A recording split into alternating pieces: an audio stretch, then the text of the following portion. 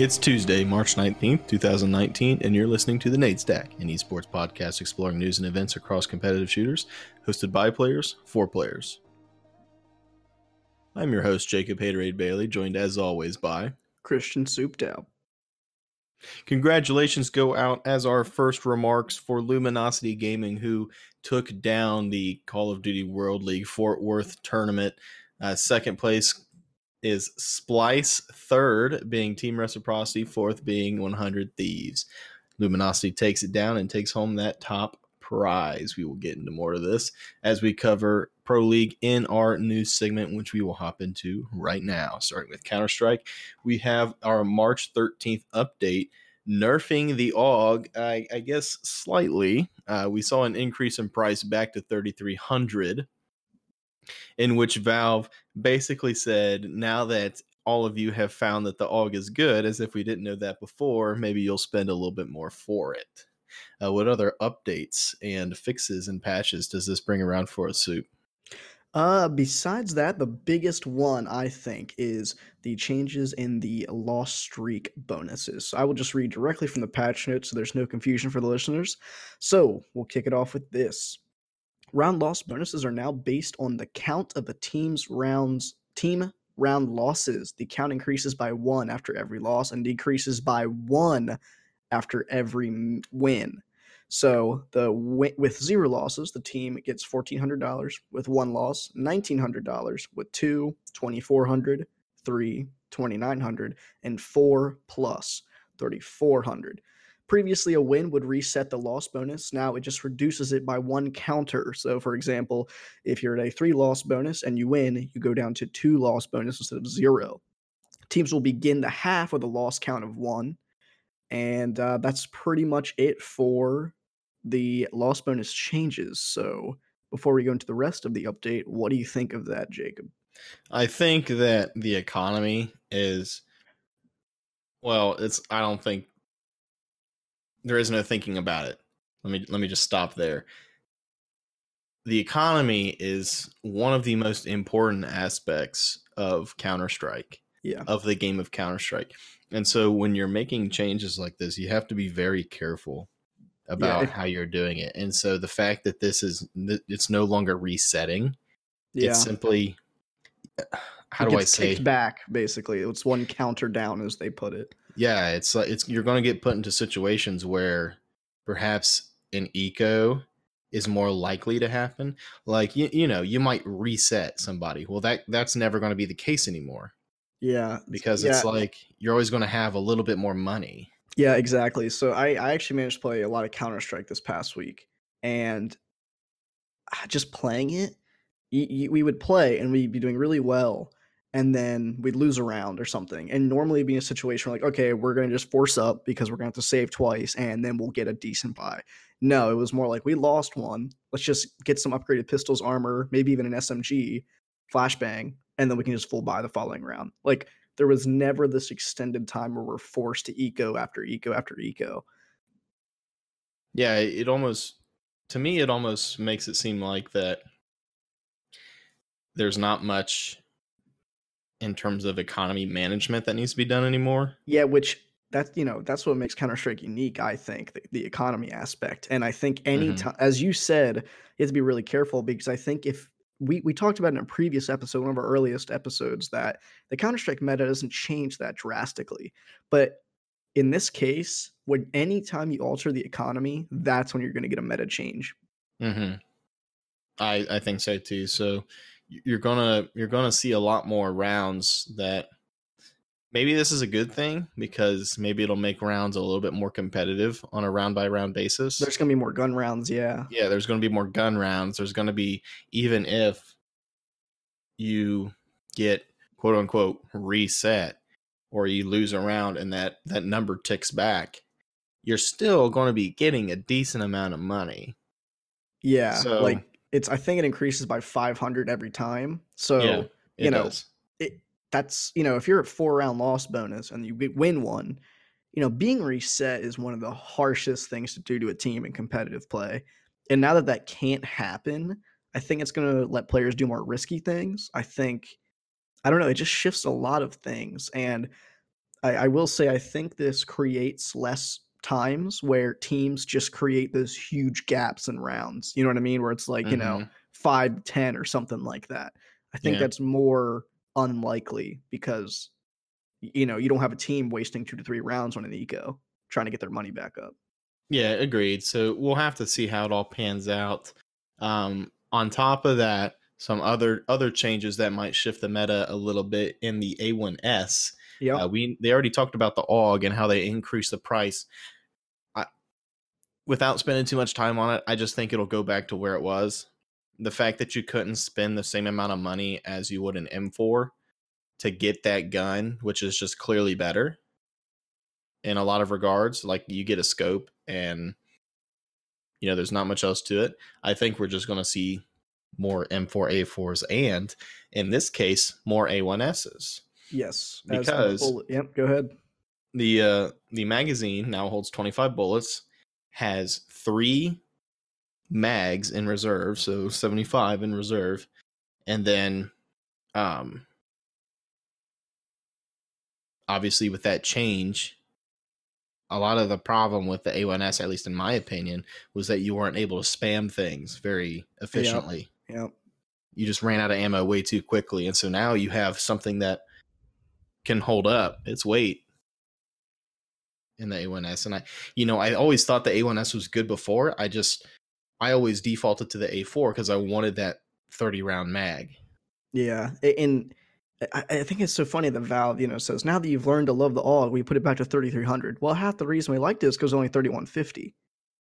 And Yeah. my experience playing this past week, everyone immediately swapped to the A1S, and that's all you saw. There was a couple guys when we had some good rounds, they got an AUG. Maybe one guy, maybe two guys, every so often would get an AUG. And of course, the new economic changes, it's a lot more viable to buy an AUG. But I think everyone was having a blast with the M4A1S with these changes. The 5 bullets go a long way. It's just such an accurate gun. I really missed using it when the A4 was really in the meta. The A1S, I would say, is back, and I think the community would agree. Yeah, I completely agree. I've already switched over to the A1S Yeah. again, and I've been loving my experience with it. So, Yep. And then the only other major change besides the Prisma case, which we're not going to get into that, is the shotguns have a price reduction. The Nova is now only 1050, the Sawed Off's 1100, and the Mag 7 is 1300. The Nova penetration is increased to 1, and the Sawed Off range is increased to 1400. Single shell shotguns in the middle of their reload sequence will no longer automatically continue to reload after player holsters and deploys them. So, having played again a lot this week, there were certainly a bit more shotguns, especially the Nova. I saw it more frequently, but I don't know if that was just a testing. People are like, okay, it's only 1050. Let's see if it's worth it now. So I think we'll see him a little bit more often, but I don't know if it's completely meta changing. I'm actually going to spend 5 seconds on the Prisma case and just say it's probably one of my favorite skin cases in a while. Yeah, I I really like the M4A4 Emperor. Yeah, if I can That's get my hands on one, which I'm going to wait for them to probably decrease in price a little bit, but I may try and get one because yeah, I just love that skin. yeah, I would say the price is probably going to decrease too because, like we just talked about, the M4A4 is not necessarily in the meta now. So the new op's pretty cool too. The serpent looking thing. I can't remember what it's called. Some unique name. Uh, Atheris. That's Atheris, something like that. Yeah, yeah, Yeah. yeah. Yeah, it's cool. So overall, Regardless, our English is bad, but yeah, update good. update is very good. A lot of big changes. Real quick, actually, also added a flashbang assist. So now, if you throw a flashbang and the enemy's flash and your teammate kills him, you pop up on the kill feed Mm-hmm. with the teammate. A lot of pros are complaining about this because they think it gives up position. Like, let's say Jacob and I are pushing a ramp and I flash out and he kills someone. Well, now they know I'm right with him, which I can see the merit in that. At least for MM, I don't think it's going to make a big difference, but in really high level competitive play, I could see how that could matter. Yeah. I'm sort of hesitant to think that it's going to be that big of a deal, but again, I don't play the game professionally, so I can't speak to that. We'll have to see exactly how much they think it's game changing and just sort of keep our eye on it for a future Yeah. update. Moving on, is if Cloud9 wants to kick all of their players off the team and completely Yeah, oh my scrap gosh. CS as a game. Kiyoshima is now expected to part ways with Cloud9. And, well, we're not going to spend too much time on this because it's the same old. I feel like I'm beating a dead horse at this point. But we saw Flusha, then Zelsis, then Kiyoshima all fall off of the same roster within the span of what? 2 weeks, maybe. Less than a month. Well, so whenever Katowice ended. Yeah, it was like So a week after that. It's just, I'll let you put your input on it, but the most that I'm going to offer it as of right now, until we actually spend our time talking about this in length in a topic episode, is that it's just another instance of the esports organizations, I feel like, taking advantage of their players. Yeah, And yeah, I agree. Just somewhat of a disappointing performance at the major. We see 2 players already drop off. I believe we talked about Zelsis was kind of the more his decision thing, so that's yeah, good. But it appears from this article that Kiyoshima or Cloud9 is expected to part ways with Kiyoshima, not so much that he's choosing to leave. But we don't have all the information there. It's just suspected. It's not confirmed, but I remember saying that to you. Next thing we know, Kiyoshima was going to leave, and then a week later, this article drops. So I would not be surprised if he's no longer on the lineup next week. yeah. So which makes me kind of upset for Kiyoshima because he had that whole fiasco about him where it was like, oh, Kiyo is the problem and stuff like that. I think the exact opposite. I think Kiyo is a very strong player. He's one of my favorites ever since I got into the game. I really like watching Kiyoshima play. He's one of those overlooked people because he's such a good support player, which you don't see their names popping up left and right, but he does really well. Yeah, and so I really want him to find a home and not permanent just one at that. Yeah, one that. But again, that's just the state of esports, I think, right now. So Yeah, we'll have to see where he ends up, where he finds a home, yeah. even if temporary. Yep. And continuing with that, reports for Cloud9 are looking at 2 Optic players, Config and Yugi. Appears that they may be trying to pick them up to replace the players they have lost. And if all these suspected changes do occur, their lineup would be Automatic, Rush, Golden, Config, and Yugi, which is kind of an interesting C9, Again, to me, it's like, I thought the previous C9 was interesting. I thought it was sick, actually. The one with Kia, Flusha, Zelsis, Russian Automatic. It just had, automatic. Yeah, it was cool.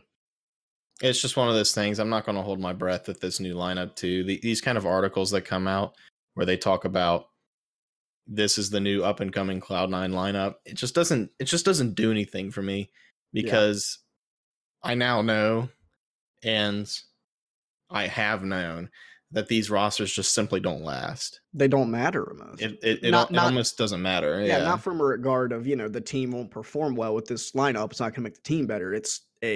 Doesn't matter from a lasting perspective. Yeah, it's like, how long do I want to say that each of these members is going to remain on the team? And it's like, it's a guessing game. And so until I see an article that says 5 members of Cloud9 sign 3-year contracts to play the game, it's like, I'm not going to care, because in 6 months this isn't going to be the same roster. Maybe less than that, to be honest. Probably less than that. So anyway, so Cloud9 is experiencing a lot of changes. Don't want to say the same old, but it kind of is in regards to players shifting around left and right. So we'll see how that goes for Cloud9. We'll keep our eyes posted. Moving on to Complexity, it appears they're in discussion to pick up a 15-year-old talent. I believe he goes by Owen Schlatter. I believe his name is pronounced. And again, 15-year-old talent. So that's really cool. I like seeing, some new young stars show up and make their presence known in the competitive scene. We got some of these names that have been around for really, really long time. So it's cool to see these new players show up and just do really well. So I look forward to seeing him join Complexity if that's the case. I would expect him to replace Nothing, because I know that wasn't a long-term thing. So we'll see.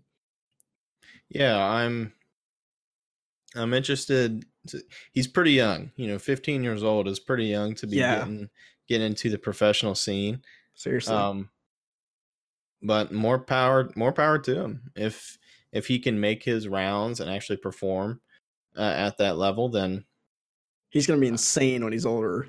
yeah, I don't see what's holding him back. Yeah, one thing is holding him back, sadly, as of now, and that is the ESL Pro League has a 16-year-old restriction. Oh So well. next year we could see him in the ESL Pro League alongside the members of Complexity. So beyond that, he may be performing in other tournaments, but as for the Pro League itself, we will not be able to see him until next year. Well, there's probably some merit to that. Yeah, for sure. I You know, think 15 is young. yeah, 15 is pretty young comparatively to the other players as well. It's like I think that would make him the youngest professional I, player. I think you're right. So we'll have to see how Complexity deals with this and how they move into season 10. Do they have a young talent on their lineup? Yep. Moving on, it looks like Mouse Sports is trialing Regen is the first thing that comes to my mind on how you pronounce that as a coach. Being a former head coach for Tricked Esports, he hasn't coached in a couple years, but it looks like he is coming back into the lineup as a consideration for Mouse Sports. Yeah. What, Yeah, they got this really fresh new lineup, and we talked about who knows how long that could last. But I will say it seems like Mouse Sports is putting a lot of effort, a lot of attention on this new lineup. Kerrigan as an IGL, I'm assuming he'll be coming in there. Still, Mhm. for Rop's a really young star. Chris J coming back after that little thing where they dropped him, moved him to a sub or whatever. He's back. I think they just are looking for a fresh take with a fresh team, trialing this new coach. Yeah, I'm excited to see what Mouse Sports can do. Mouse Sports is one of those teams as well that's had some really interesting shuffles recently. Mhm. But I think they're trying. It seems like they're trying to find ways to plug up the holes that they have. You know what I mean? Yeah, for It's a sure. little bit different than Cloud9's perspective, where it just seems like people are being replaced. It Mhm. seems like with Mouse Sports, they're actually trying to plug holes in their lineup. So Yeah, at I least think from so. what I can gather. So I hope they do find something good out of this and can make a good Yeah. run at it. Yep, I agree. So again, moving on to more lineup talks. This is a little different though. A couple weeks ago or a week ago, we talked about Scream and Existence heading up a new lineup with Hampus and HS. And it appears that this lineup is actually now in talk with TSM. Interesting. So yeah, I'm. We talked about it before. Scream was trying to do his own thing and have a team formed around him in existence. Yeah. This is the first thing we've heard since that time, and yet it's still just talks, right? Yeah, it appears so, and it appears as their fifth, again, Scream, Existence, HS, and Hampus would be the lineup. Without a fifth, they're looking to pick up Smooya, who was previously, I believe, an opper on Big. So that would complete the five-man lineup. And I gotta be honest, if I'm Scream and Existence and I get a call from TSM, I'd probably just take it. Well, they probably have a lot of consideration that they have to iron out. Yeah, it, they're it's an organization coming and knocking at their door, but it's like there's probably some Stipulations or whatever. stipulations. Yeah, Yeah, exactly. They for have to sure. iron out. I agree. But as we know, it's been a little while. We've seen them, run around left and right. It seems trying to put this org together. TSM is a very established organization, as we know, across many games. So I will say, seeing that delivered to them, if that is the case, would definitely be a high consideration. I would assume for that lineup. 100%. And then moving on, finally, in our CSGO news, it's basically been all about roster shifts. Yeah. Ninjas in Pajamas welcoming back Draken as Dennis takes a step away from Counter-Strike. Yeah. So again, this is kind of one of those better ones where they're filling a hole because Dennis is like, I'm taking a break. So they pick up, an old team member, which is, I think that's good. I think so too. It's not ill-willed or anything like that, no, right? no. But So one thing I do want to point out is that we're starting to see this quite regularly. This burnout, yeah, for some players, I agree. and you'll note that not to hop on the back of Astralis again, they're not burnt out. Yeah, they're literally freaking boot camping a week, 2 hours or something after Katowice. They're feeling it, dude. So yeah, I don't know. I mean, Dennis has been playing for a while. I don't know Mm-hmm. how old Dennis is actually. I will say the Ninjas in Pajamas official Twitter said he's taking quote takes a break from the competitive play due to fatigue. So that's fatigue is obviously he's tired. Probably a lot of traveling. We know there's a lot of traveling involved with Counter Strike. I don't know all the context, of course, but it actually states in the article he will undergo medical examination. So I don't know the extent of this fatigue, as they said. Obviously, wishing him the best if there's anything medical going on. But yeah, that's kind of a big deal. Yeah, and so I think maybe Dennis is falling into the same trap that Golden was in Mm-hmm. when he stepped Oh yeah, away. Maybe he's not considering his health before the game, and this is something we may have to touch on today just for a few minutes.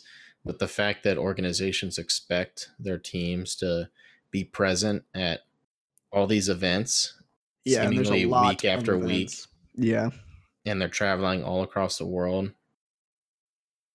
There's something to that I think a lot of people miss.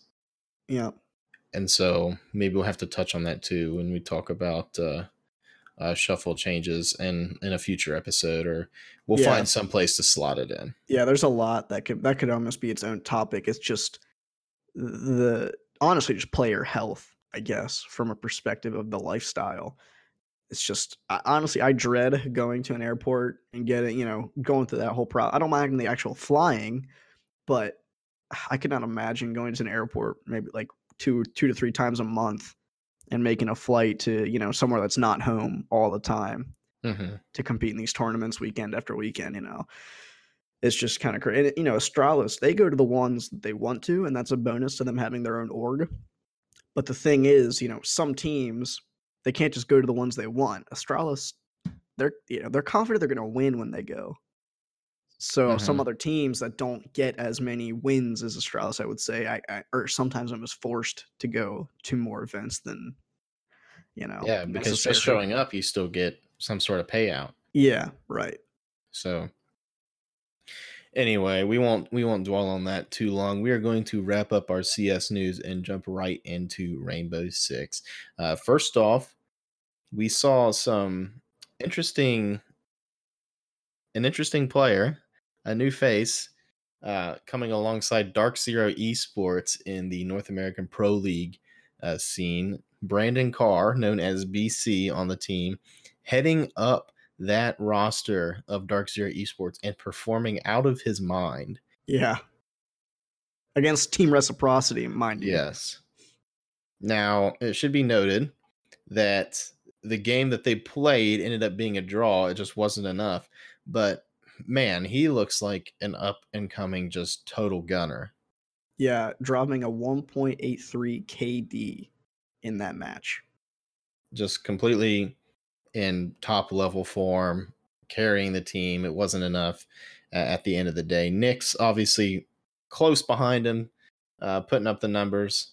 He actually ended up getting more kills than BC, but it's just one of those things. Like, you have good players, you have mediocre players, and you have up and coming stars who can take a team by themselves. We saw this with Nico on Mouse Sports. Yep. Just take a Exactly. team by themselves and pull them across the finish line when needed. Yeah. And again, fresh face on the scene. He just, It's just first of these games. He's getting back into it or getting into it. Getting into this environment, this professional league, and to just come out there and your first appearance game, that's kind of insane. Yeah, it is. I'm excited to see more of Dark Zero, perhaps Jarvis, Hot and Cold, and Mint uh, can take the mantle and really rally it behind the talent that they have on their team, and they have talent too that they can bring to the table. They just need to get their feet a little bit more ingrained, I think, and to really compete at this top level. Yeah, and any listeners interested, BC during that match mained Buck as his attacker and mained Maestro as a defender. Just if you have any interest with those results, I He's a believe gunner. operators, are definitely willing to look at. Yep, that on attack that just says to me that he's a gunner. Yep, You see that Sledge, Ash, Buck, those kind of operators. They're meant for kills. They want kills. yep, Yeah, they can get to do some soft breaching, but a lot of the times they're fragging, right? that is just useful to what they're trying to do, and that's trying to kill everybody. Yep, So that's true. they do one thing really good, and that's kill people. So Yeah. moving on to further Rainbow Six news, we have Specca joins Fnatic as a new 6th player. Soup, what do you have for us on this? So I believe it was after Neophyter's contract was allowed to lapse. Fnatic brought on the ex Dark-Sided player, Specca, as their 6th member. So again, he's the 6th member now, and that is a sub role, of course. But I find it very likely that he will be taking someone else's position on that lineup sooner rather than later. Yeah, it's just writings on the wall. Like he's coming in, somebody's, a chair is going to need to be filled, and he's already got the spot. So we're going to see exactly how that lineup shakes out for Fnatic, how Fnatic moves forward in the professional scene, and what they can do with him joining the roster. Yep, I think it's a good change. It's a cool change. We'll have to see where he ends up, what role he's specifically going to play on the team. Just keep your eyes on Fnatic in the coming weeks. Moving on from our Siege news, pretty light in that community as of this last week. We're going to go into Call of Duty, where we have, again, congratulations to Luminosity for beating Splice to win Fort Worth 2019, taking home the prize of $125,000. So if you want to give us a roundup on how they were able to do so. Yeah, it was a pretty good, fun tournament. All in all, there were some great matches. I was hoping to see 100 Thieves perform a little bit better, but there was an emergency substitution they had to make. So, I'm sure that affected morale and just general team flow there. But we can't all have the teams we want to see win.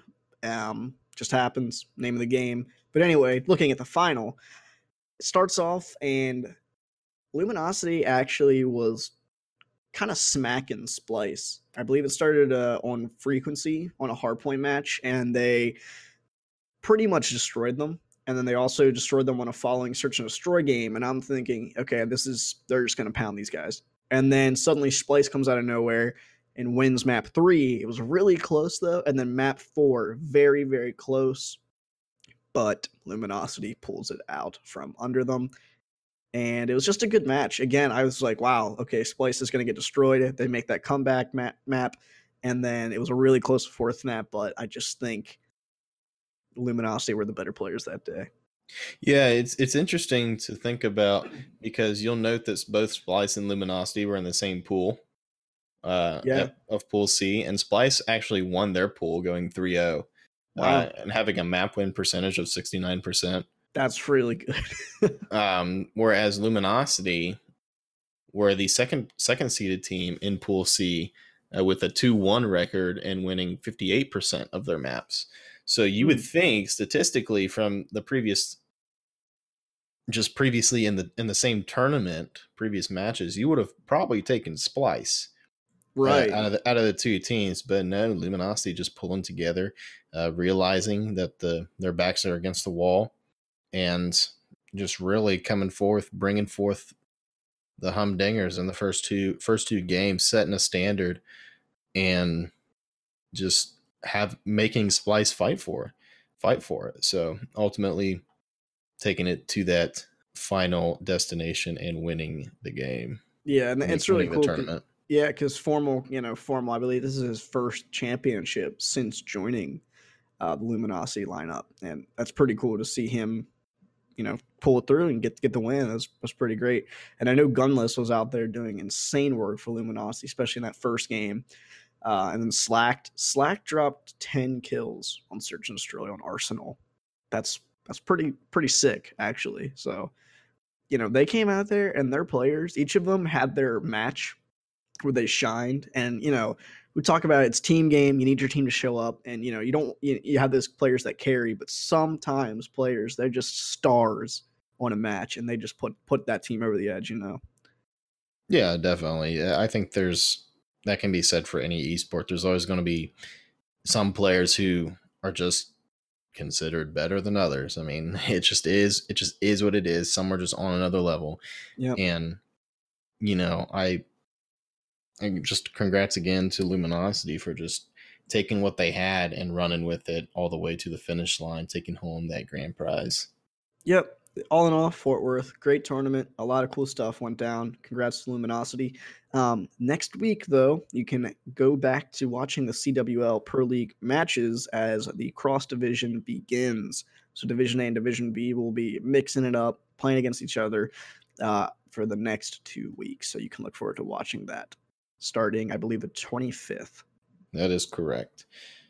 First game, Heretics versus UU. So you can do that, and we'll have the schedule linked in the description box. Get in on your favorite Call of Duty matches. Before Fort Worth actually went down, just a sort of note, and what we'll get into a little bit more as we get into our major topic of the gentleman's agreement today. Scump off of Optic revealing that the gunship was added just before the CWL Fort Worth tournament launch. So yeah, literally 3 days before or something, wasn't it? Something ridiculous like that. Well, I don't know how I feel about competitive changes that close. Well, we're going to figure out how you feel, and you better think about it fast because we're coming in hot on that topic That's after true. We discuss Red Reserves, Bants, announcing a surprising roster update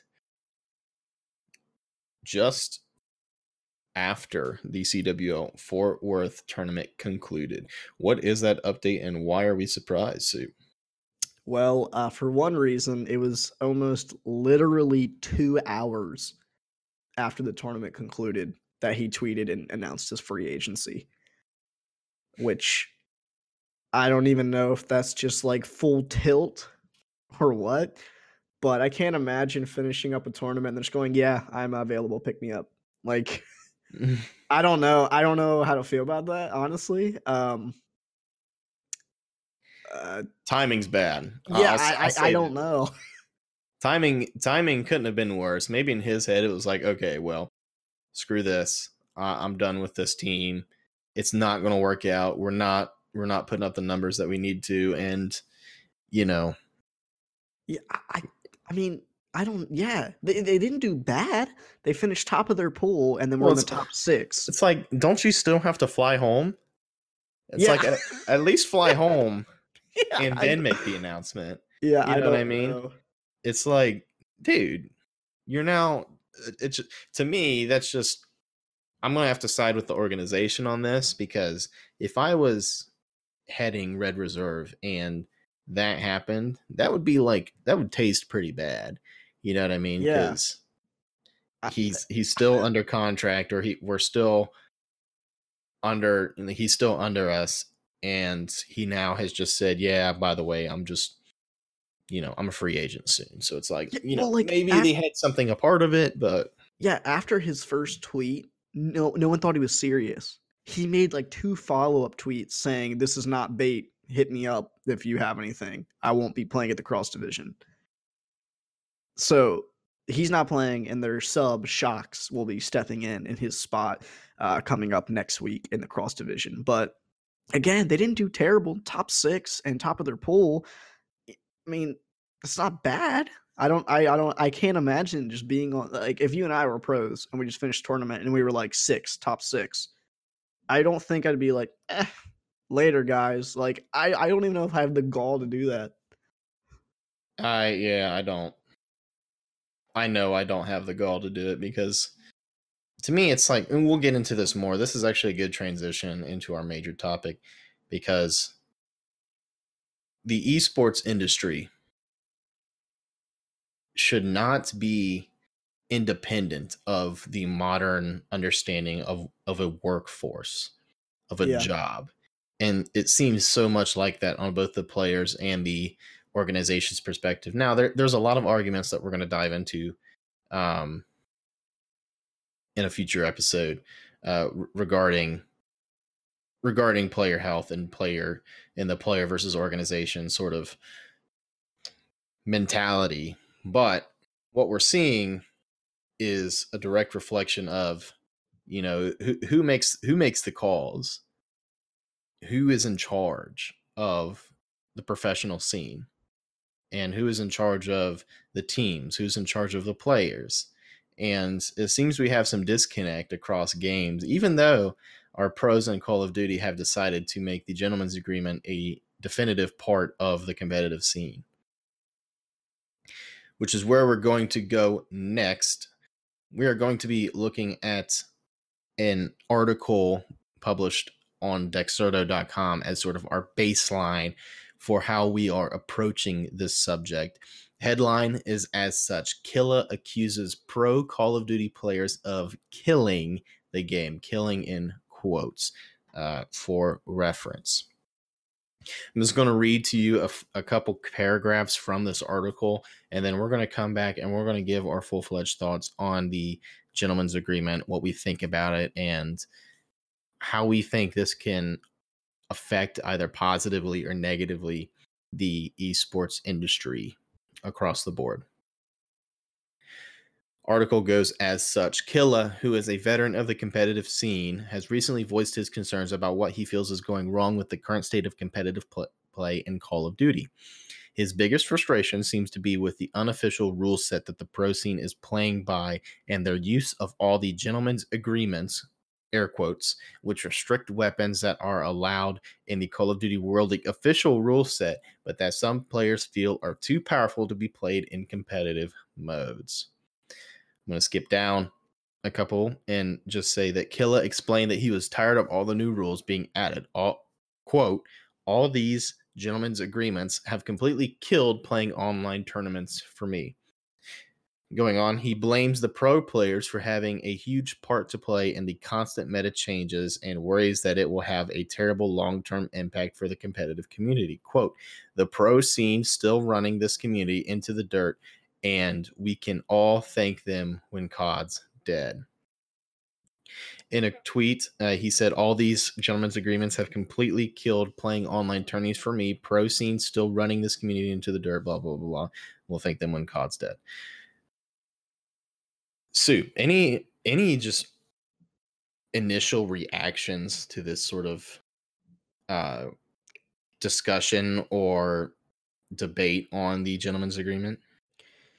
I mean, those are really strong accusations. Again, he is proposing the idea that these gentlemen's agreements could actively kill the game, at least from a competitive standpoint. And I just, make a note for listeners, if you don't know, Killa is not just some pro player. He has won the world championship in 2014. He is very decorated.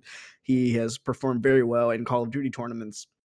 So this isn't just another pro player or anything like that. This is a guy who knows the Call of Duty meta. He's been around for a long time. So I would have to say that at least his insight is absolutely worth noting. Yeah, I don't know. I mean, so our topic is going to be the validity of the gentleman's agreement. Is it valid? Is it worth following?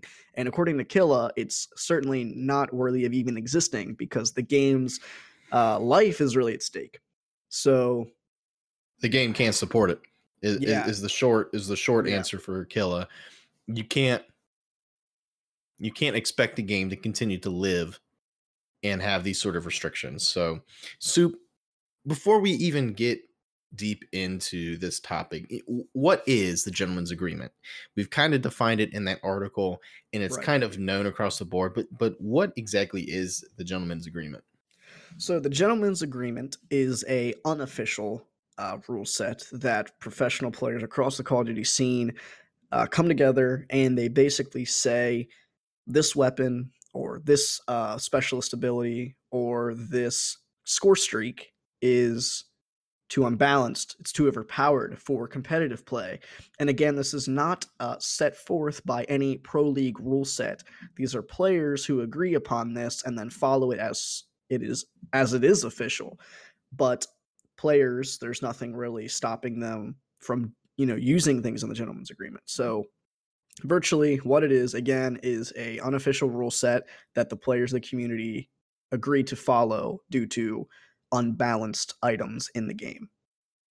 So now that we have the baseline for what exactly the gentleman's agreement is, it's important to note, especially in the Call of Duty world, because this could take multiple different forms if this was in Right. other games. But how does it work in Call of Duty? And basically, the answer to that question is, in short, whatever the pro players decide that they don't want, they they think is too powerful, or they think should not be in a game that is competitive in its own term, is put on a list, and is put on the list, and you just don't play it. Right. And Yeah. there's really not much more to it than that. Yeah. So yeah, any pro player can propose, hey, let's add, thematics to the gentleman's agreement. And then, that won't take any traction unless the rest of the community, a lot of the high level, I don't want to say council level pro players, but those pro players that carry weight with their names and their performance and their history, once they all agree, it will become an official agreement among the pro players that the Maddox is on the gentleman's agreement or something to Mhm. that effect. So that's how things get put on it. That's how things get put on it. You would think that the list, it wouldn't be that long, right? Because there would be, well, maybe there's a few things in Call of Duty or in any game in particular that just haven't been ironed out by the developers. There are a few things that are just broken. So I get that. People all make mistakes. What exactly is on this gentleman's agreement? So that's the thing. I spent some time trying to find a dedicated online page listing all items on this gentleman's agreement. And really, it's strange because they don't view it as a gentleman's agreement and there's everything on it. They view each thing individually as a gentleman's agreement. So, for like we said, for example, the Maddox, let's say, okay, you and I are high level Call of Duty players, and we said, let's have the Maddox as a gentleman's agreement. So the Maddox would be a gentleman's agreement, whereas the gunship would be a gentleman's agreement. There's not some overarching list that I can go Google and find that I could find in that way. But what is on it is a lot of kill streaks, a lot of weapons and their attachments, and some specialist abilities. If you've listened to our podcast almost every week, we've had something added to it. The SOG 9mm stock 2 was added. We just talked about, let's bounce back to this article. The gunship was just added to it. And this will come back when we get to later, deeper into this topic. Hitch responded with the not banning, addition of the gunship, saying, quote, so now there's just Lightning Strike and just Hellstorm. That's it. And to which Scump responded, yep. So he's reacting to the fact that the score streaks are out of hand when it comes to the gentleman's agreement. So you may have noticed the sarcasm in my voice when I asked the question. And to be honest, that's exactly how I wanted it to be portrayed. If Yep. you didn't catch it, shame on you. But the point that I was trying to make in asking the question is that the What isn't on gentleman's it? what yeah, exactly. It's not a matter of what is on it. That's not the question. The question is what isn't on the gentleman's agreement at this point. So we're going to get into just the pros and cons of this gentleman's agreement and perhaps here, this is where we will dig a little bit more into what we really think about it. So, what are some benefits of a gentleman's agreement? So, we're actually not going to start there. We're going to start with the negatives first because I just thought about it, and if there's any silver lining, we want to leave that for last to allow it to be, redeem itself. Yeah, I agree. Let's do it that way. So let's just beat it up because I'm just gonna be honest. I think it's stupid. I would agree. It's yeah. So when we first started this podcast, not to just quickly branch off or anything, when we first started, I remember one of the first articles we actually had to discuss was, I believe it was actually the stock two from the sub 9mm getting added to the gentleman's agreement. Mhm. And I didn't know too much about it. And again, like I said, it's hard to find a nice, concrete list of what is and what isn't on it. But I'm like, okay, the developers don't seem to be making a change for it. I think the gentleman's agreement is an interesting concept. I haven't really heard much about it in other games. And I'm like, okay, it's growing up, I'm sure Jacob, you could agree with me playing like Black Ops 1, the freaking AK-74U with, stopping power or whatever, and the Mhm. FAMAS silence were just these guns that were like, oh my gosh. And the developers didn't nerf them or change them. And they're just, every player felt like was running around with them. So that's the kind of thing I'm like, okay, I see where the gentleman's agreement comes in. But as we've done this podcast and collaborated or compiled news, I'm like, this is getting out of hand. Like Mhm. it, it's just it just feels not sacred now. Because again, I'm like, okay, I could see something's busted, but now it feels like any professional player can be like, this gun's busted. Let's take it out of here. And it's like, no, that's not how the game works.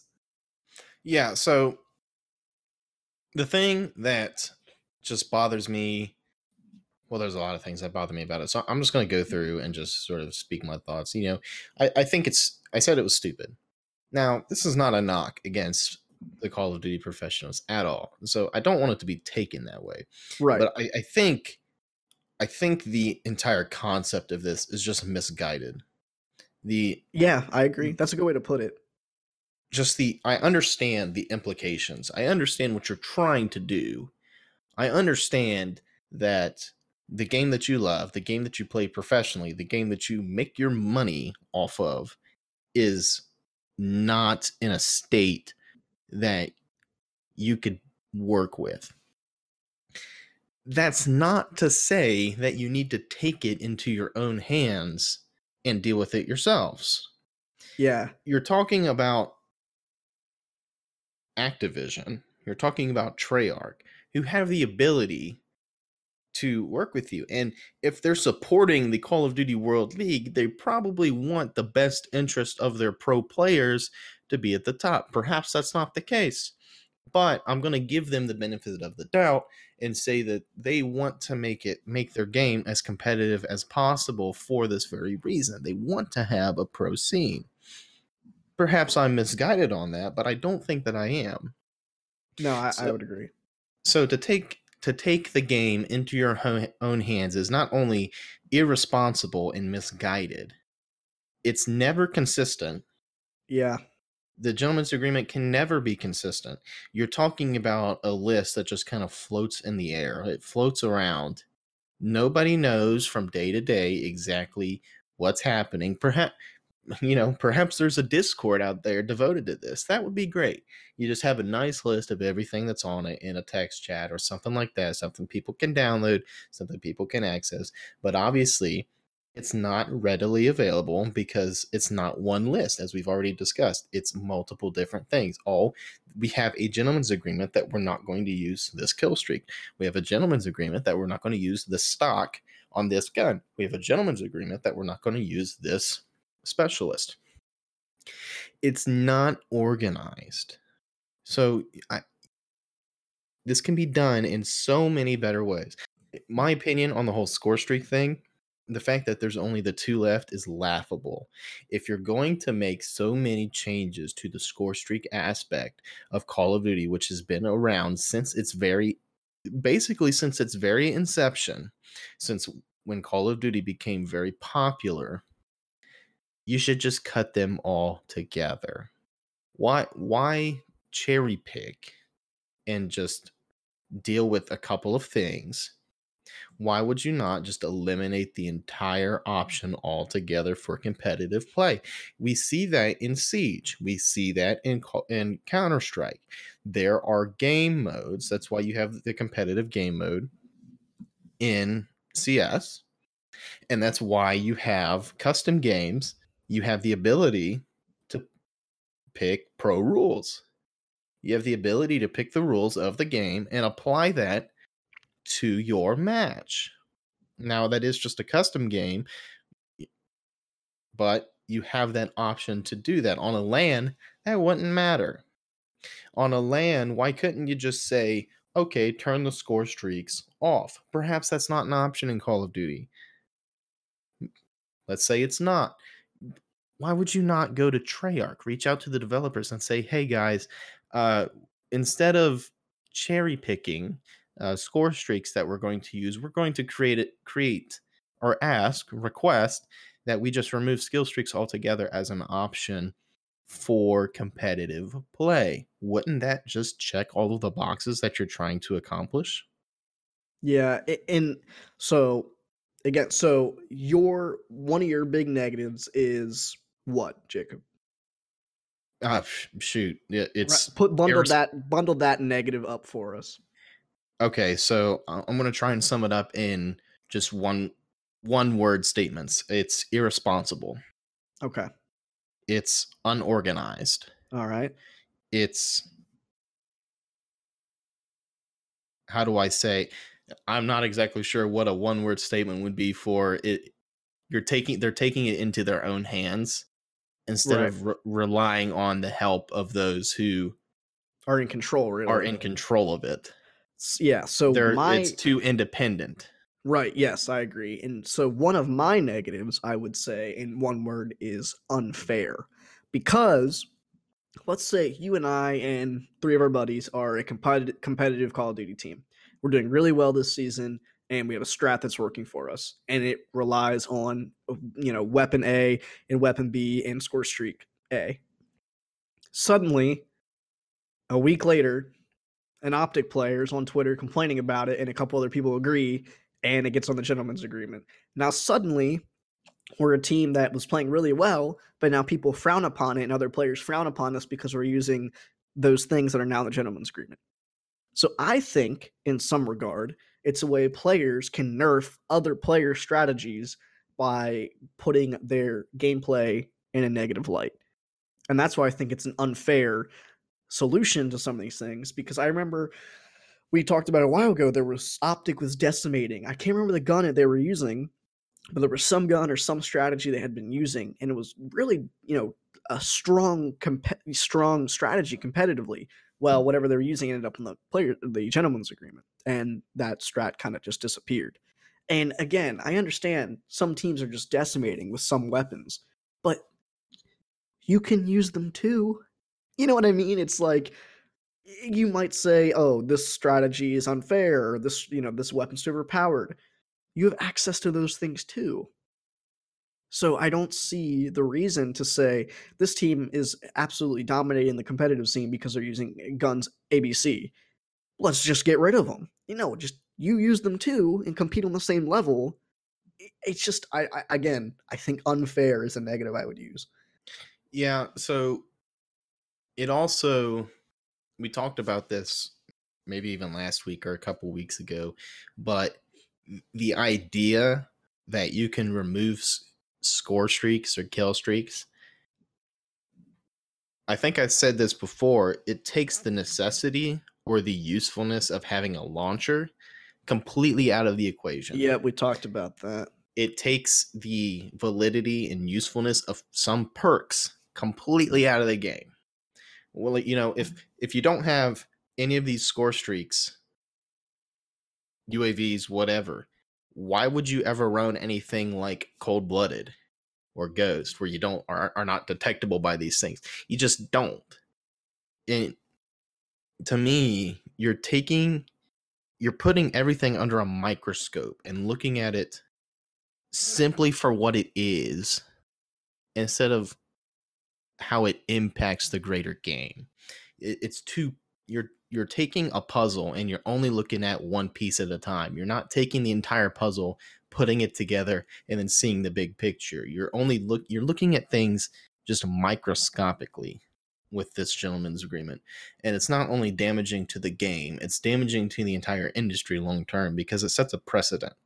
If the pro players are now allowed to make whatever changes that they want to the game in the competitive realm, you don't have a real competitive realm anymore. You Yeah, have that's a good point. You you just have suddenly what have this go ahead. meta environment that's completely dependent on the players. And Exactly. they can mold it to do whatever they want, however they want, and suddenly, half the reason games are competitive is because players learn to work with the mechanics and the maps and the way, bullets drop or the way they don't drop or the way this perk interacts with this perk, et cetera, et cetera. Well, slowly removing everything just makes a really bland, boring experience. You have nothing to go on now. It becomes everybody has the same class, everybody does the same things, it puts the game on rails. Yeah. And so I I'm sorry, but I'm not going to watch a game where it's just deathmatch.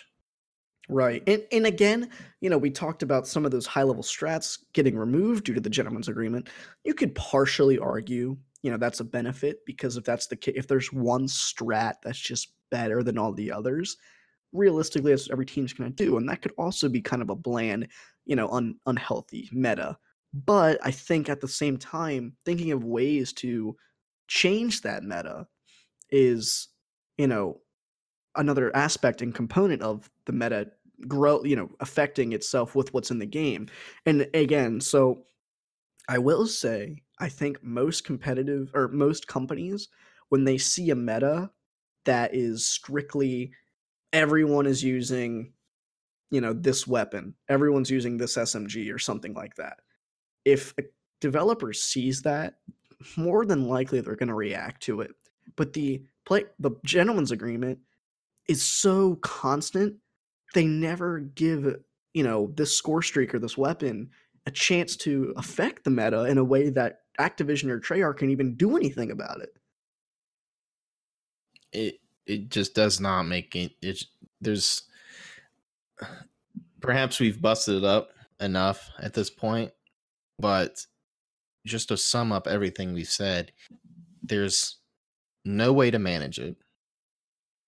There's no responsibility attached to it. You can just make whatever you want. You can propose anything you want, and then as long as you have enough votes, it's all good. And that's for the bulk. That's for the rest of the esports community, or for their specific game rather. It's unmanageable. It's irresponsible. There's no It, restrictions. It could there, go on yeah, forever. it could go on forever. You're.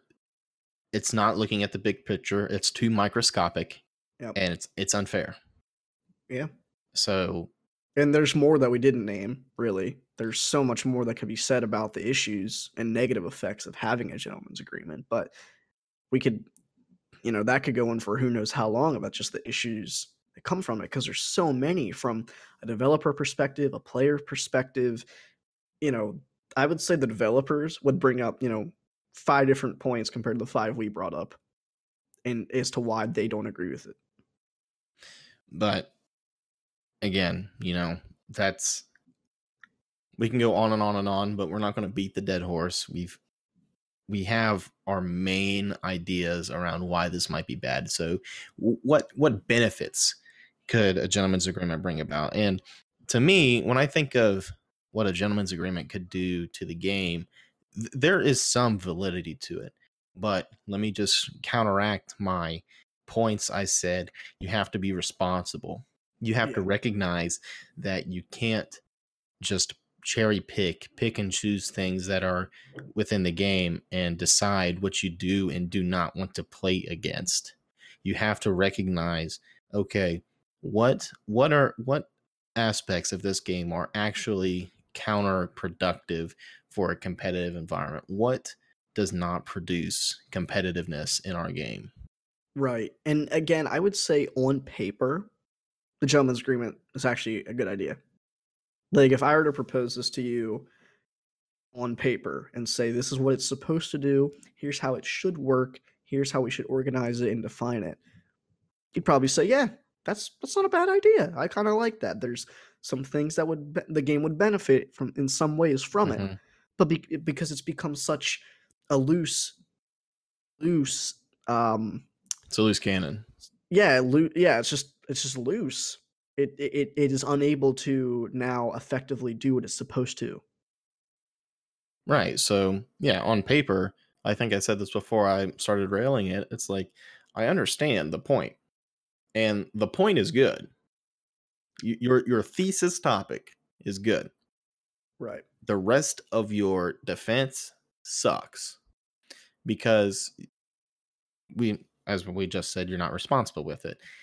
It's not manageable. You need to have a central place where you keep all of this information, why it's on the gentleman's agreement, who proposed it, who supported it. That would be a good way to actually get a count, get a number, get information behind this. Yeah, there's no statistical information that we can analyze to determine if it's a valid inclusion to the agreement. Then furthermore, it's unfair. Well, it's unfair, I think, as in turn because it is irresponsible. Yeah. So you can't just say it's too easy to take advantage of. Yeah, absolutely. That's a good way of putting it. It really is because again, if I'm a pro player, high level on a CWL level team, I put on Twitter, man, this gun's awful. I really hate playing against it. And you on another team, yeah, I agree, man. Let's get rid of it. A week later, it's just gone. That's not how stuff should work. No. So if there's a way for you to be responsible with it and be fair with it, that's again, this goes back to being organized. Like, have that place where you say, hey guys, all 50 of you, all 100 of you that are on this have this available to you. Would you be in favor of putting this on a gentleman's agreement? And it has to win by, 3/4 vote or something like that, because that would be an overwhelming majority would say yes, right? So it all goes hand in hand. Yeah. Yeah. So So again, we talked about a lot of negatives of the gentleman's agreement, and we mentioned some positives, but the positives are just they've been taken to a level where they've become negative. Something that should have been used for good is now being used for evil, you could say. So again, it a lot of sounds like pros. a modern superhero movie, It's just Yeah, kinda. Yeah, it's your just powers for doing good have been used for evil. yeah. So again, the game is suffering from these things. So we won't stick too much longer on the pros and cons of it, but furthermore, in its validity, should it be followed? So, Jacob, if you look at the gentleman's agreement and you see this gone on and this gone on and this all these things, why should you follow it? Like, before we get into the why not, why should you if you're a professional player? I think the question should just be better asked, like, if it's in a state in which it should be followed. you Sure. know I'm going to add to that and just say, in its current state, no, this agreement should not be followed. Now, to just look at the silver lining, if I were to back up and not look at it microscopically as it feels like the players have done, and look at a big picture of it and say, should this be followed? It's hard to say. My gut tells me yes, that it should be followed for the sake of the community. Right. So that's the thing. If I'm a professional player and I'm in a pro tournament match, finals, quarterfinals, something like that, and we win, but we didn't follow gentleman's agreement, I don't want some super negative community reaction against my team, my teammates, and my organization because I didn't follow the gentleman's agreement, right? That would be my why to follow it. Mm-hmm. But again, why not? It's a bunch of bogus. It's a bunch of baloney. Yeah, there's nothing. There is no rules against it. Yeah. you can't just come in and say, "Oh, we think that we shouldn't use this item. We shouldn't use this in the game. We shouldn't use this in competitive play." Okay, that's great. I don't care. I'm going to use it anyways. It's in the game for me to use for a reason. I'm going Yeah. to take advantage of that. And if you don't like it, then tough. Right. And when the actual Call of Duty World League officially changes the rule set, like bans something, Treyarch's really fast to make a change on it. Like, I think it was a few weeks, maybe a month or two after I believe the Seeker got banned, nerfed it. They Mhm. nerfed it. So, I don't know if it's now available to use again, but they made a change to it immediately. But again, with the gentleman's agreement, people just quote unquote banning things left and right. You never get a real ability to see how it affects the meta, so Activision or Treyarch can't make a valid decision on what to do about it. Yeah, it just doesn't make any sense whatsoever to me. How we've gotten ourselves into a place where it's like, well, we don't want to use this in the game. We don't have any real basis for doing so. We just kind of think we're thinking internally based off experience and not based off any numbers.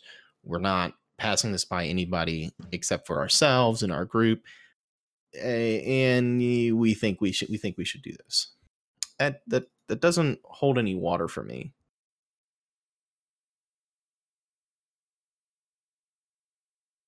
Yeah, I just it's just hard. I don't know. I don't think it should be followed personally.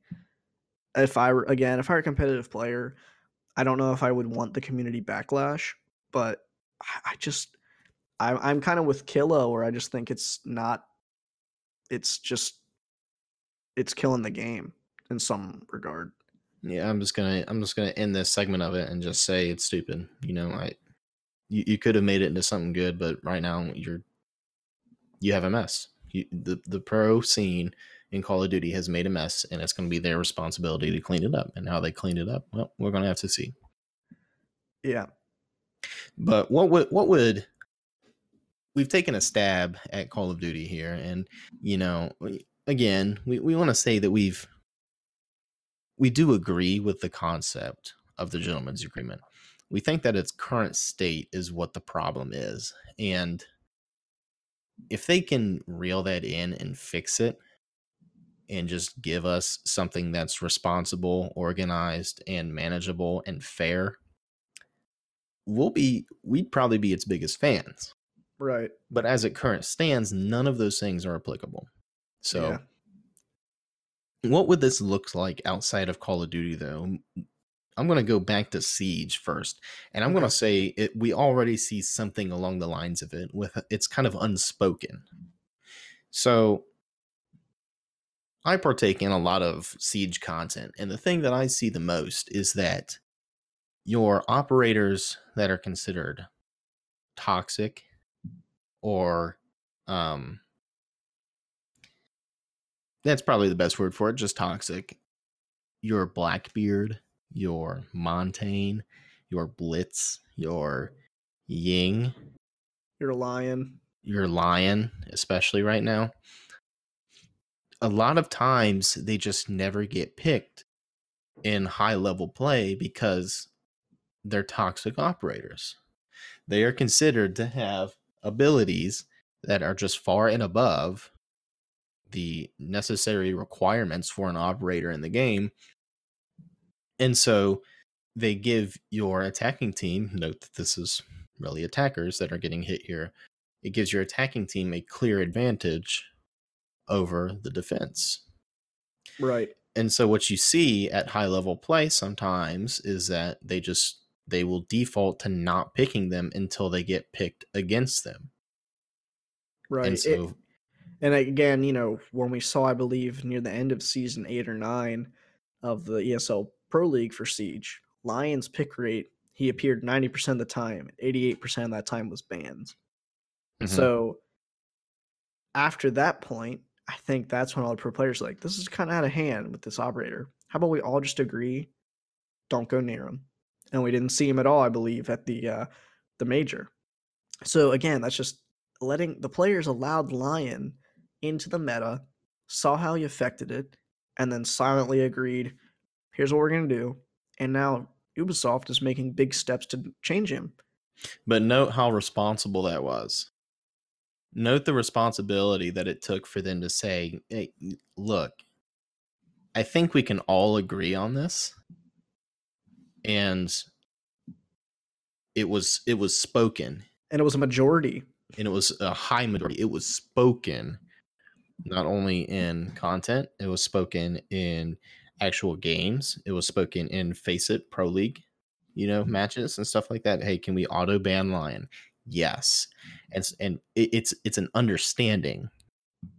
A lot of Right. these, a lot of the things that happen in Siege are generally an understanding. With Lion, that was like an obvious outlying corner case. Chop it, you know. Yeah. And then what did we see? We saw Ubisoft get involved. The pros were not quiet about this with amongst themselves.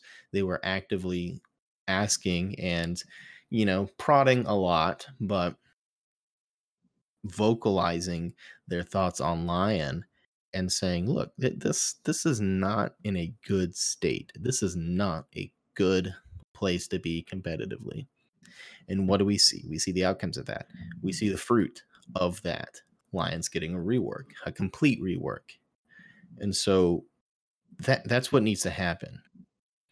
And you'll note that even though some of the other operators that are considered toxic aren't getting changes, at least for the time being, we know Glass has a change coming as well with his thermal scope. Mm-hmm. Um, what we're seeing is a general just understanding of, okay, this is what we have on the table. As long as you don't play these things, we won't play them against you. But Right. see, there's a difference in that, right?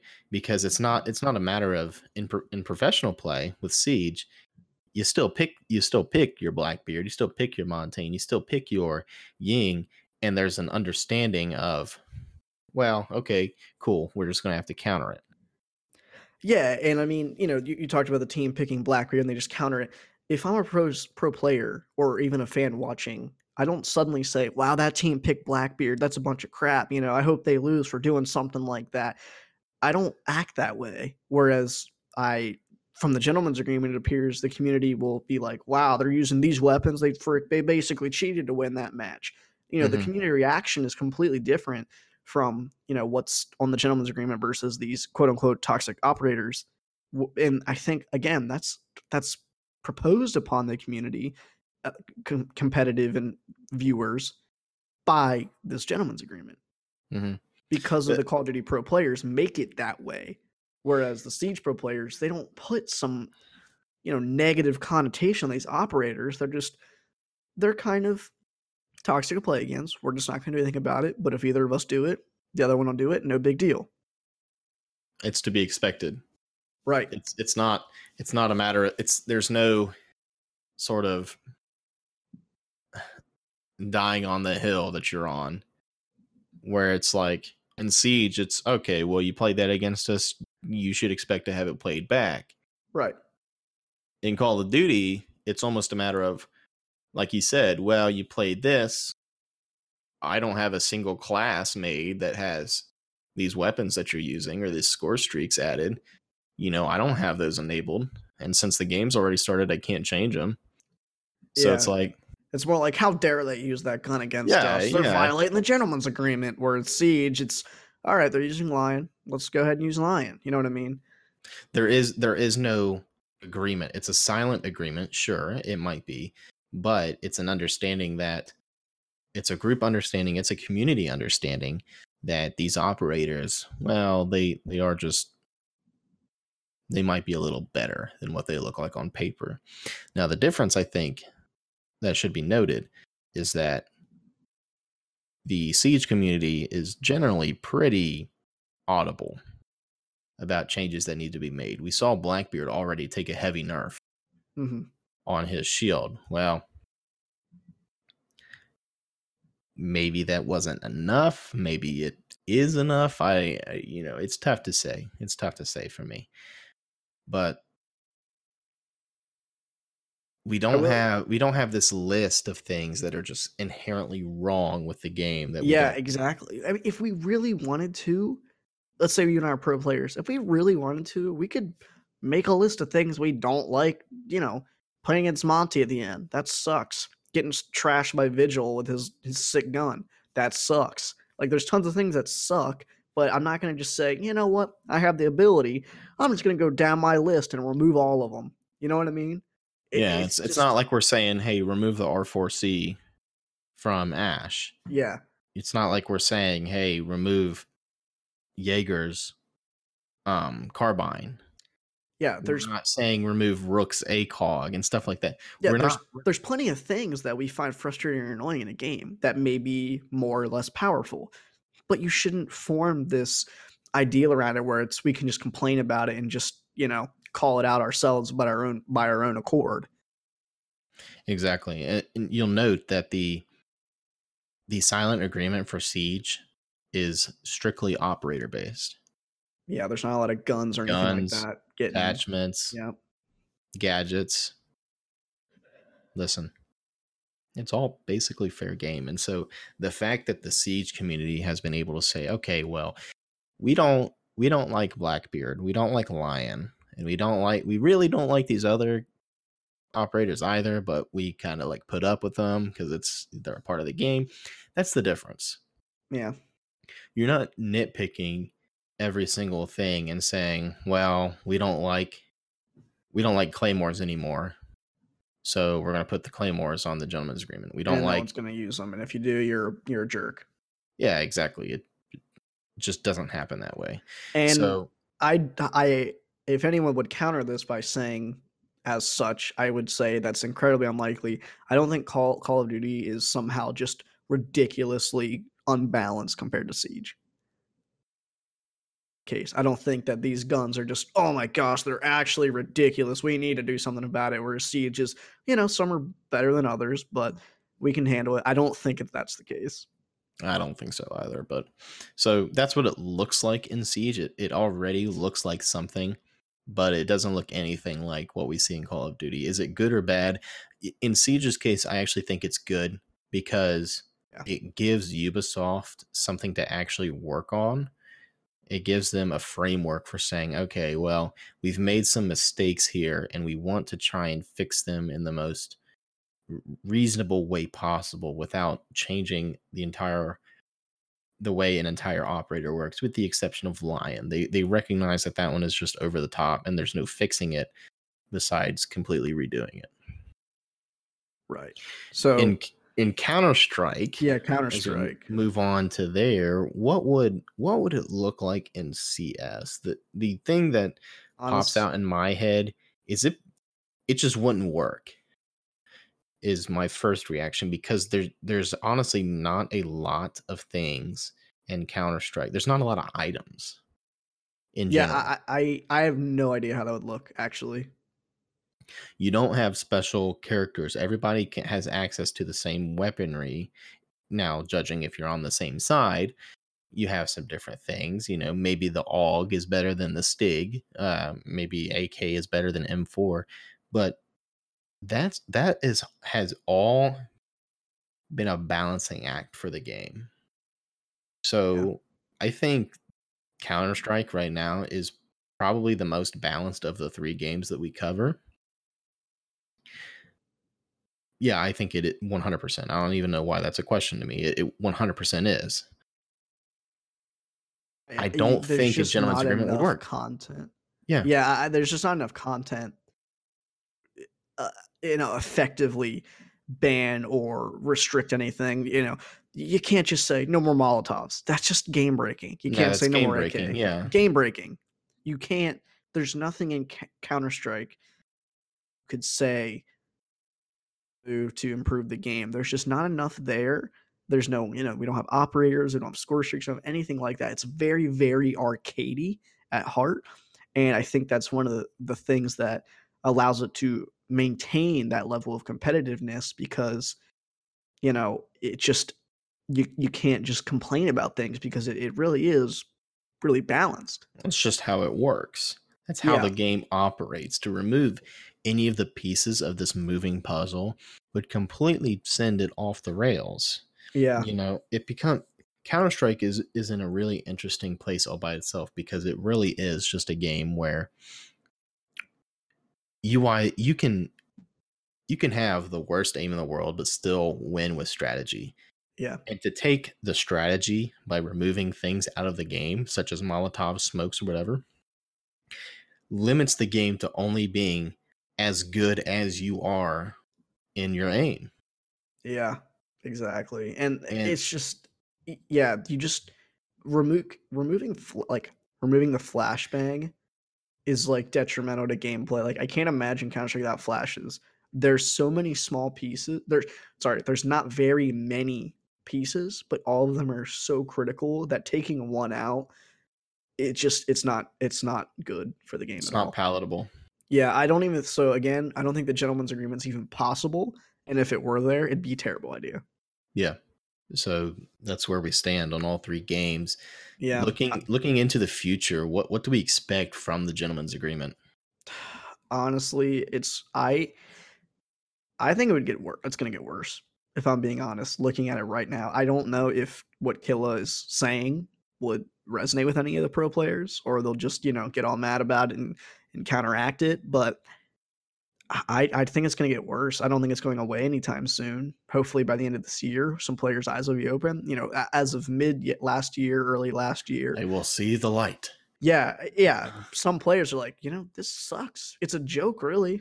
And I think there's more people getting into that ideal about it. So I hope it's gone by the end of this year, but I don't think it will be. I think it's going to get worse. I think so. I'm gonna side with Killa and say that they are killing their game in Yeah, they Call of are. Duty, but they're not going to fully realize it. They may think that this is a joke. What Killa is saying is a joke, but I think it's going to actually take for them to lose their ability to play competitive Call of Duty for money to really see what they've done. So you're saying So it's going to get to a point where it just breaks itself and it goes away entirely. I think so. They're going to realize that the writing's on the wall one day, and they're not going to have A game to play, really. a game to play because it's Yeah. just why would you not just play Counter Strike if your game is literally just aim central? Yeah, that would be You know, awful. nobody. I can't think of a single person that would want to watch deathmatch, a tournament of deathmatch games. Yeah. It's just like, to me, it's in its current state, there is nothing good that can come of it. Now, can it be improved? I certainly think so. Yeah. Can you turn this boat around? I think you can, and actually do some things that are really good for Call of Duty. Yeah, I agree. But And I'll say this real yeah, quick. We were talking about Ubisoft doing things and, Activision or Treyarch not getting the chance to. I don't think these pro players realize, at least in Call of Duty, that like Ubisoft and Siege, they have an environment and they have the resources and they have the raw game to test for hours and hours how gameplay would be if Lion was changed this way, or mhm, IQ is changed this way, or something like that. Whereas they just immediately react. Let's take the gunship out instead of saying let's see, let the developers say, let's see how the gunship would go if we did this. Let's see if how the gunship would go if we had this. there And is it's a no lot. testing. Yeah, it's a lot harder for them to get statistical multiplayer information if none of the freaking pros can use it because it's in the list. And again, from what I saw, the gunship is extremely powerful. Like 8 RPGs it took to kill it, or something like that. Something kind of outrageous. Like that's ridiculous. Like 8 shots is a bit high, but you need to allow it to affect the meta for the developers to do something about it. Exactly. So there are changes that you just need to work together. We're all one big happy family, Right. as it turns out. And as much as you think that it's just the players versus everybody else, it's not. That's not the case. Yeah. We At all least have not the in a same balancing. goal. Right, at least not a balancing perspective. As we talked about, we plan on getting into a discussion about, just the economics of the gaming industry, companies, always grabbing for money, but that's a completely different topic. This is obviously developers want to make their game a fun, balanced experience, or else you wouldn't play it. Exactly. So, in driving this to a close, what we're disappointed, I think, in the way that the gentleman's agreement for Call of Duty has been managed and proposed. We think much higher of our professional players than what this has shown them to be. Right. So they have some work to do. And I think it starts off with just recognizing that you can't do this alone. You need, it's a lot bigger than that. You're looking at too few pieces in a puzzle that is a lot bigger than just the competitive environment. Yeah. So with that, Soup, is there any last statements that you want to make in regards to the gentleman's agreement? I think we did a really good job covering it. I know it seemed kind of ranty, probably to our listeners, just kind of complaining about it, but really we needed just to lay down our thoughts on it because, again, with like we agree with Killa, they are killing their game by just weekly taking stuff out until we have this bland death match of 10 guns, no attachments, 3 perks to pick from. It's just going to get out of hand until there's a breaking point, like you said. And hopefully, at that breaking point, they just revert everything. They start with a fresh meta and allow the game to organically build upon itself. Even better yet, there needs to be a community aspect where you are hand in hand with your developer Yeah. looking for solutions. You don't come to conclusions by yourself. You need to really work together to strive towards this goal of making a competitive game that everybody can, one, enjoy playing, and two, enjoy consuming. Yeah. Again, I would say, to put into perspective, you can either have Maddox now, balanced Maddox that creates a healthy meta later. I think that's what the 100%. gentleman agreement, yeah, causes because there's like, let's just get rid of this now, not worry about it. Well, you could let it affect the meta for a little while and have Treyarch make some changes to it, and then the Maddox would be there to stay, and it'll be a really great gun for all players to use. But they're so quick to just get rid of things because they think it's unhealthy or annoying or frustrating to play against. Well, regardless of reasoning, there is some positives to look forward to, and some hope that we can look forward to with this agreement, and just really, really, we want to get behind the decisions that are made within these games. But this is one decision that we are not going to get behind or support in any way, shape, or fashion as it currently stands for the time being. Closing up on this conversation of the gentleman's agreement, if you have enjoyed the content that we are creating, if you have made it this far into the podcast, we do thank you very much for making it this far. It seemed to be kind of a negative Nancy sort of episode. We don't want to come off that way. We just want the best for the games that we play and love. And I know you as a listener, you do too. So thank you for making it this far. We want to hear your thoughts on the gentleman's agreement as well. You can post them in the comments. You can post them in Discord as well. We'll have a link for that down in the description.